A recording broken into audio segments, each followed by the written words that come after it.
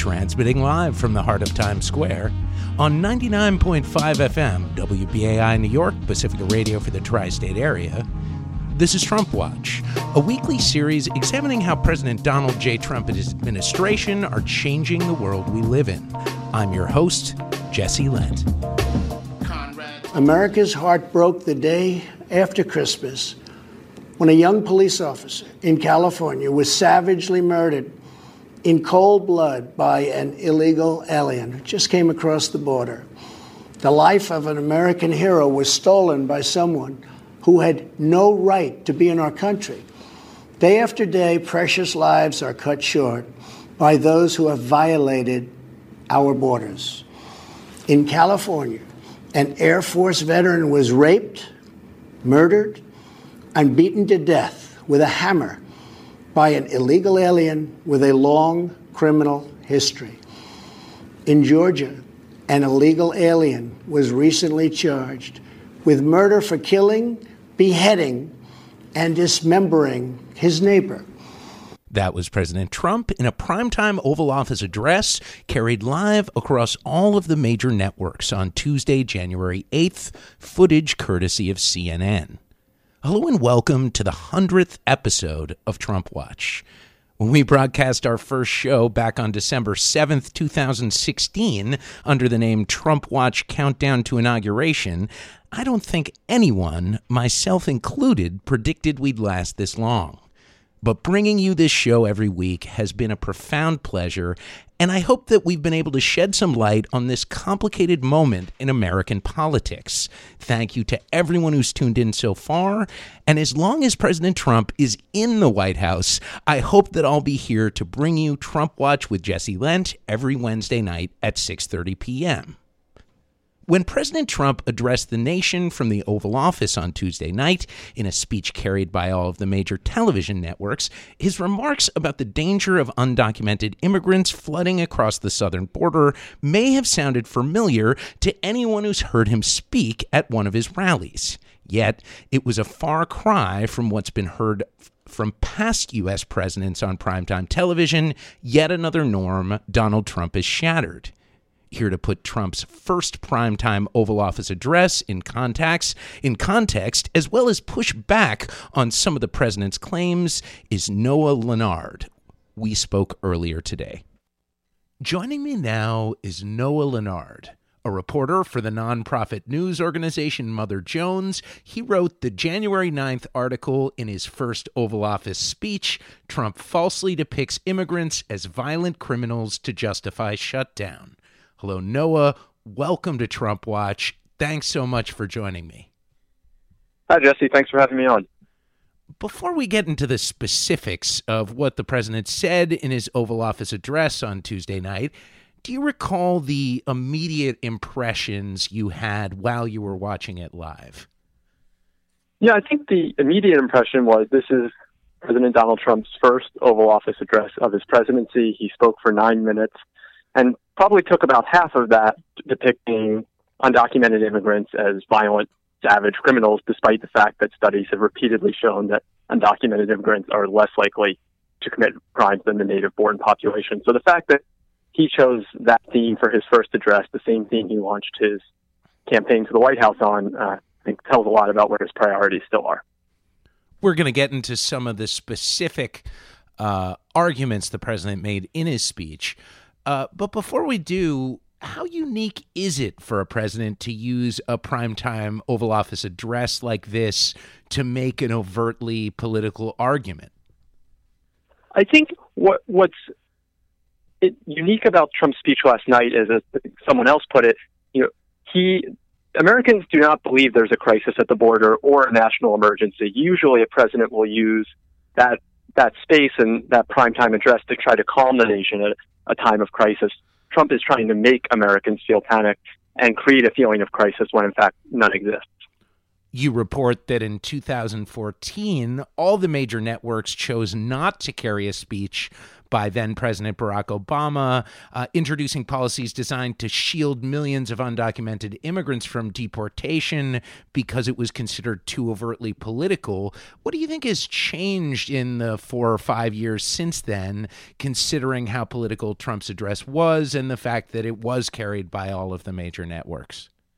Yeah, I think I'm a bit cynical about that explanation from 2014 that it was too overtly political. I think it's important to note that that speech was happening on Thursday in November during sweeps, so an important time to attract new viewers, whereas this was on a Tuesday night. So I think that's one important consideration. And the second, I think perhaps the networks, because it was the first time he had made an Oval Office address, were showing some deference. But after the speech, I think they got exactly what they should have expected, which is 9 minutes of overtly political fear-mongering, essentially. You summarized Trump's message in last night's address as, quote, immigrants are violent and they're coming for your family. Do you believe this was just more fear-mongering from the president as he did so effectively on the campaign trail, or is he attempting something beyond that here?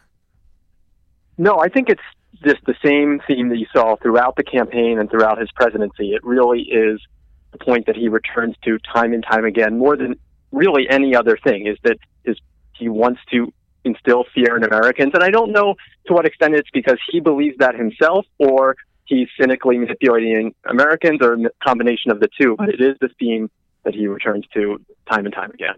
Yes, that does seem to be a theme of conversations like this. Anytime you hear political analysis, right? It's the age-old question regarding Donald Trump, which is how much is he strategizing, how much is he thinking in advance, and how much is he more just going by his instincts? Yeah, I mean, it's really hard to know, but I think, to a large extent, I think for a long time he is a xenophobic person. We know from what he's been reported about his private conversations in terms of referring to whole nations or people in Africa returning to their huts. He is a xenophobic person, and the remarks that he makes about undocumented immigrants committing crimes would fit with that worldview. Okay, let's get into some of the specific claims in Trump's address last night. The president spoke about grisly murders by illegal aliens in several different states. But you report that this claim is not backed up by the evidence, the claim rather that immigrants are inherently violent or murderous, with several reports, like one done by the academic journal Criminology, finding that incidents of violent crime have actually gone down in correlation with immigrant populations moving in. Are you saying that the facts on the ground seem to be the opposite of what the president was saying last night? Absolutely. The facts show the opposite. And I think there's also a good study from the Cato Institute that really was a comprehensive look at Texas criminal records, and it showed that there were twice as many convictions for the native-born population as there were for the undocumented population. He has no evidence to back this up. There are roughly 11 million undocumented immigrants in the United States. Out of 11 million people, a small number of them will commit crimes. That is obvious, but there's no evidence of any sort of crime wave, and in fact, there's evidence to suggest the opposite. And we should point out that the Cato Institute, I believe a Koch brothers funded organization, is hardly a liberal bastion. No, hardly. They're a libertarian think tank. They are in favor of more immigration to the United States, but this is not a left-wing think tank by any means. You report that Trump stood by his administration's misleading effort to tie the wall to stopping drug smuggling, while, as Mother Jones reported earlier Tuesday, the vast majority of hard drugs are smuggled through cars that drive through official ports of entry. So this is another pushback on the president's claims. In this case, his argument that the only way to stop drugs like meth, heroin, cocaine, and fentanyl is with a border wall. Yeah, this is one of the most obviously misleading claims that both Trump and multiple members of his administration continue to make, and they know it's false. The Trump administration has said multiple times in official reports that the vast majority of hard drugs, of opioids, which is what Trump singled out last night, come through official ports of entry. People drive them in cars, they conceal them, and they bring them into the United States. And the Trump administration itself, just on Sunday, asked for about $600 million of technology that Trump mentioned in his speech. But what he didn't say is that that technology to detect more drugs will go to the ports of entry. People are not, with the exception of marijuana, bringing huge amounts of drugs between ports of entry when they cross the border illegally. So this is something that a wall would arguably have little effect on. Yeah, I think even beyond, a wall would have very little effect on this kind of drug smuggling. And the White House has made that clear, and that's why the money that they're asking for would go for drug detection at ports of entry and not between the ports of entry. Why do you think this wall on the southern border is so important to the president? David Lionheart and Emily Bazelon floated the idea on Slate's Political Gabfest podcast last week that perhaps Trump doesn't even really want the wall to get built, but simply wants to be seen struggling with the Democrats over this issue. Do you agree with that analysis? And if not, what do you believe President Trump wants out of all of this?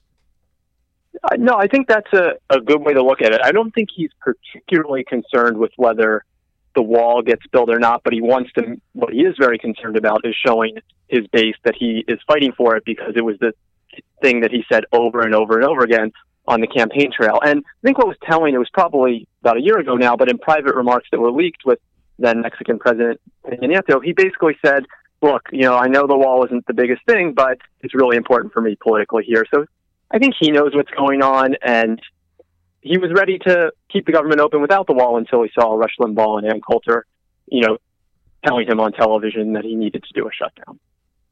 I'm speaking with Noah Lennard, a reporter for Mother Jones. You're listening to Trump Watch. My name is Jesse Lent.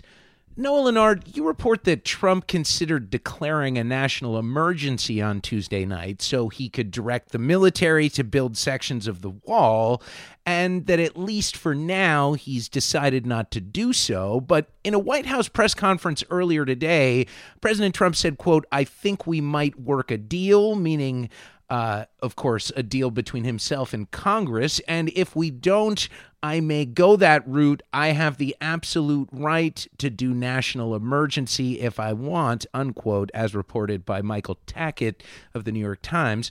So how likely do you think it is for President Trump to declare a national state of emergency to get his funding for the wall? I think it's really hard to say, but what we do know is that Trump is not someone who likes to back down, and the Democrats are not going to give him his wall funding. So one way for him is to declare this state of emergency. I think it's something that would be pretty quickly blocked in the courts, but then that would give Trump an out, and then he could blame the courts for once again impeding his immigration agenda and save face. So I would not be surprised if Trump saw that as a good way to resolve this self-imposed crisis and save face. Assuming that it wasn't blocked in the courts, what would that look like if the president declared a state of emergency? That still is really unclear what that's going to look like. In theory, he could direct the Defense Department or the Secretary of the Army to begin constructing sections of the wall. But at this point, it's a real hypothetical. He's going to be bringing the U.S. into really uncharted territories and potentially provoking some sort of constitutional crisis because he is so obviously going against the will of Congress here. Another statement Trump made in his Oval Office address last night that you pushed back on in your Mother Jones article is his contention that there's both a security and a humanitarian crisis at the border. You argue that, quote, there is no security crisis. Can you expand on what you mean by that? Yeah, I think this is the most complicated part, but with the security crisis, it's a pretty simple answer. There is not a border security crisis. Border Patrol apprehensions are about a quarter of their historical highs. So the average Border Patrol agent is apprehending fewer than 2 migrants per month per agent last year. So there is no border security crisis. Apprehensions are still far below their historical averages. So what would you say to Republicans or hardliners on immigration in the Democratic Party who would say, well, this saying that there isn't a security issue at the border is the equivalent of open borders and saying that we don't even need to police our borders? I think at that point, it's one that's hard for me to understand. I mean, it's quite clear we have about 20,000 Border Patrol agents.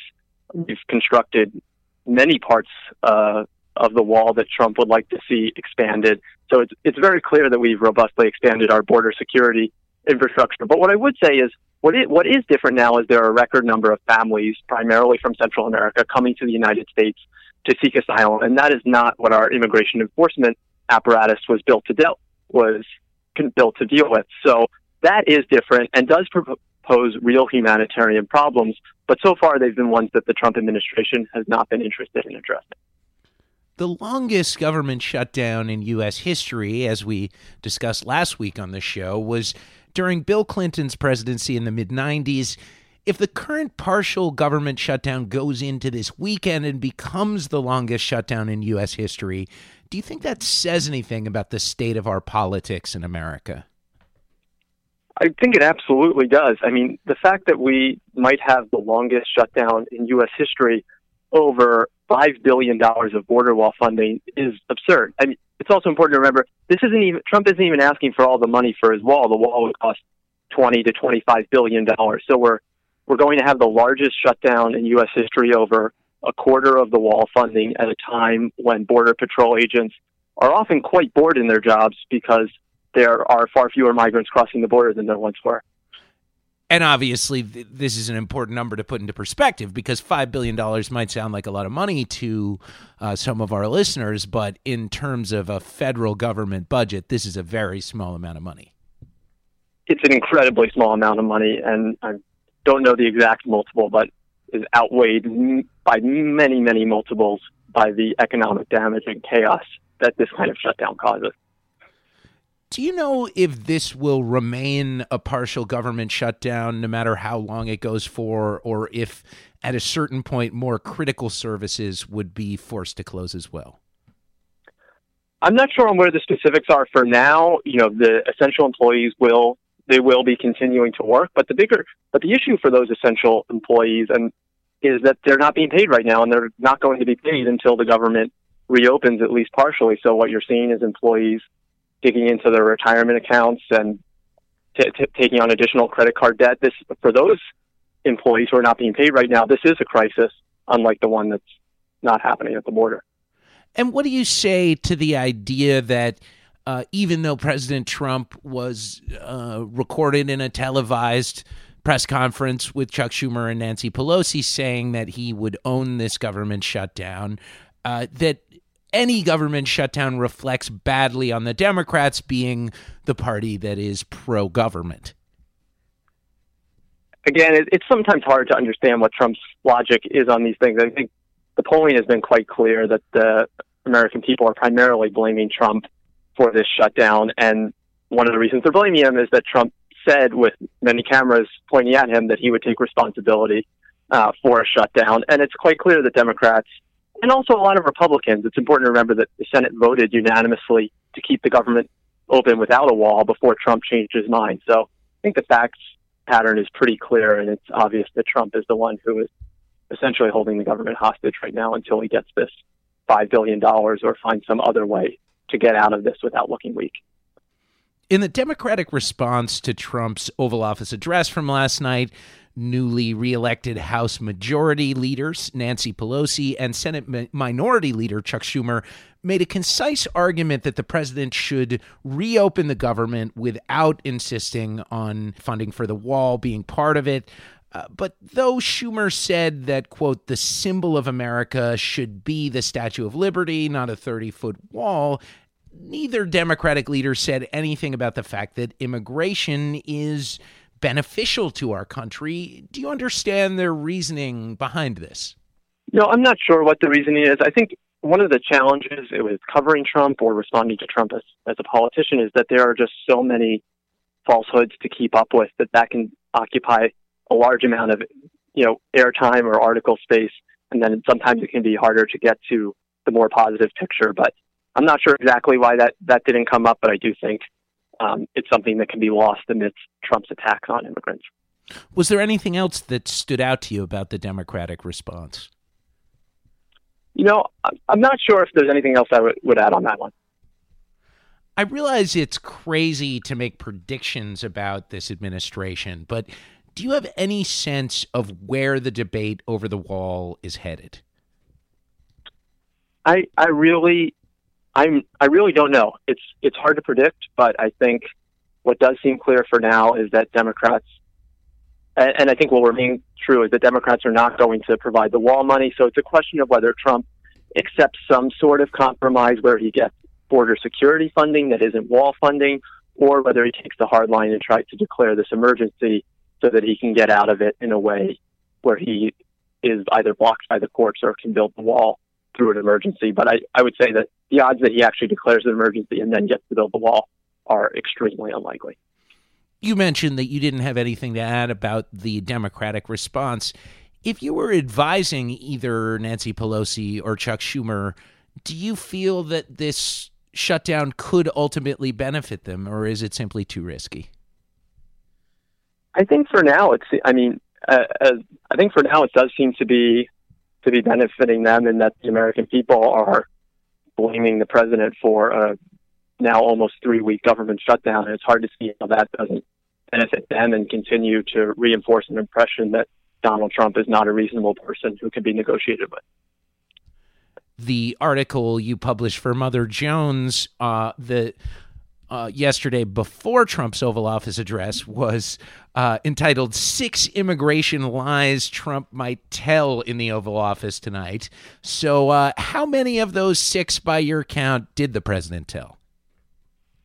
I would say he told about 3 of the 6. And then he definitely talked about the drugs. He talked about the border security crisis. He talked about a humanitarian crisis in a very misleading way.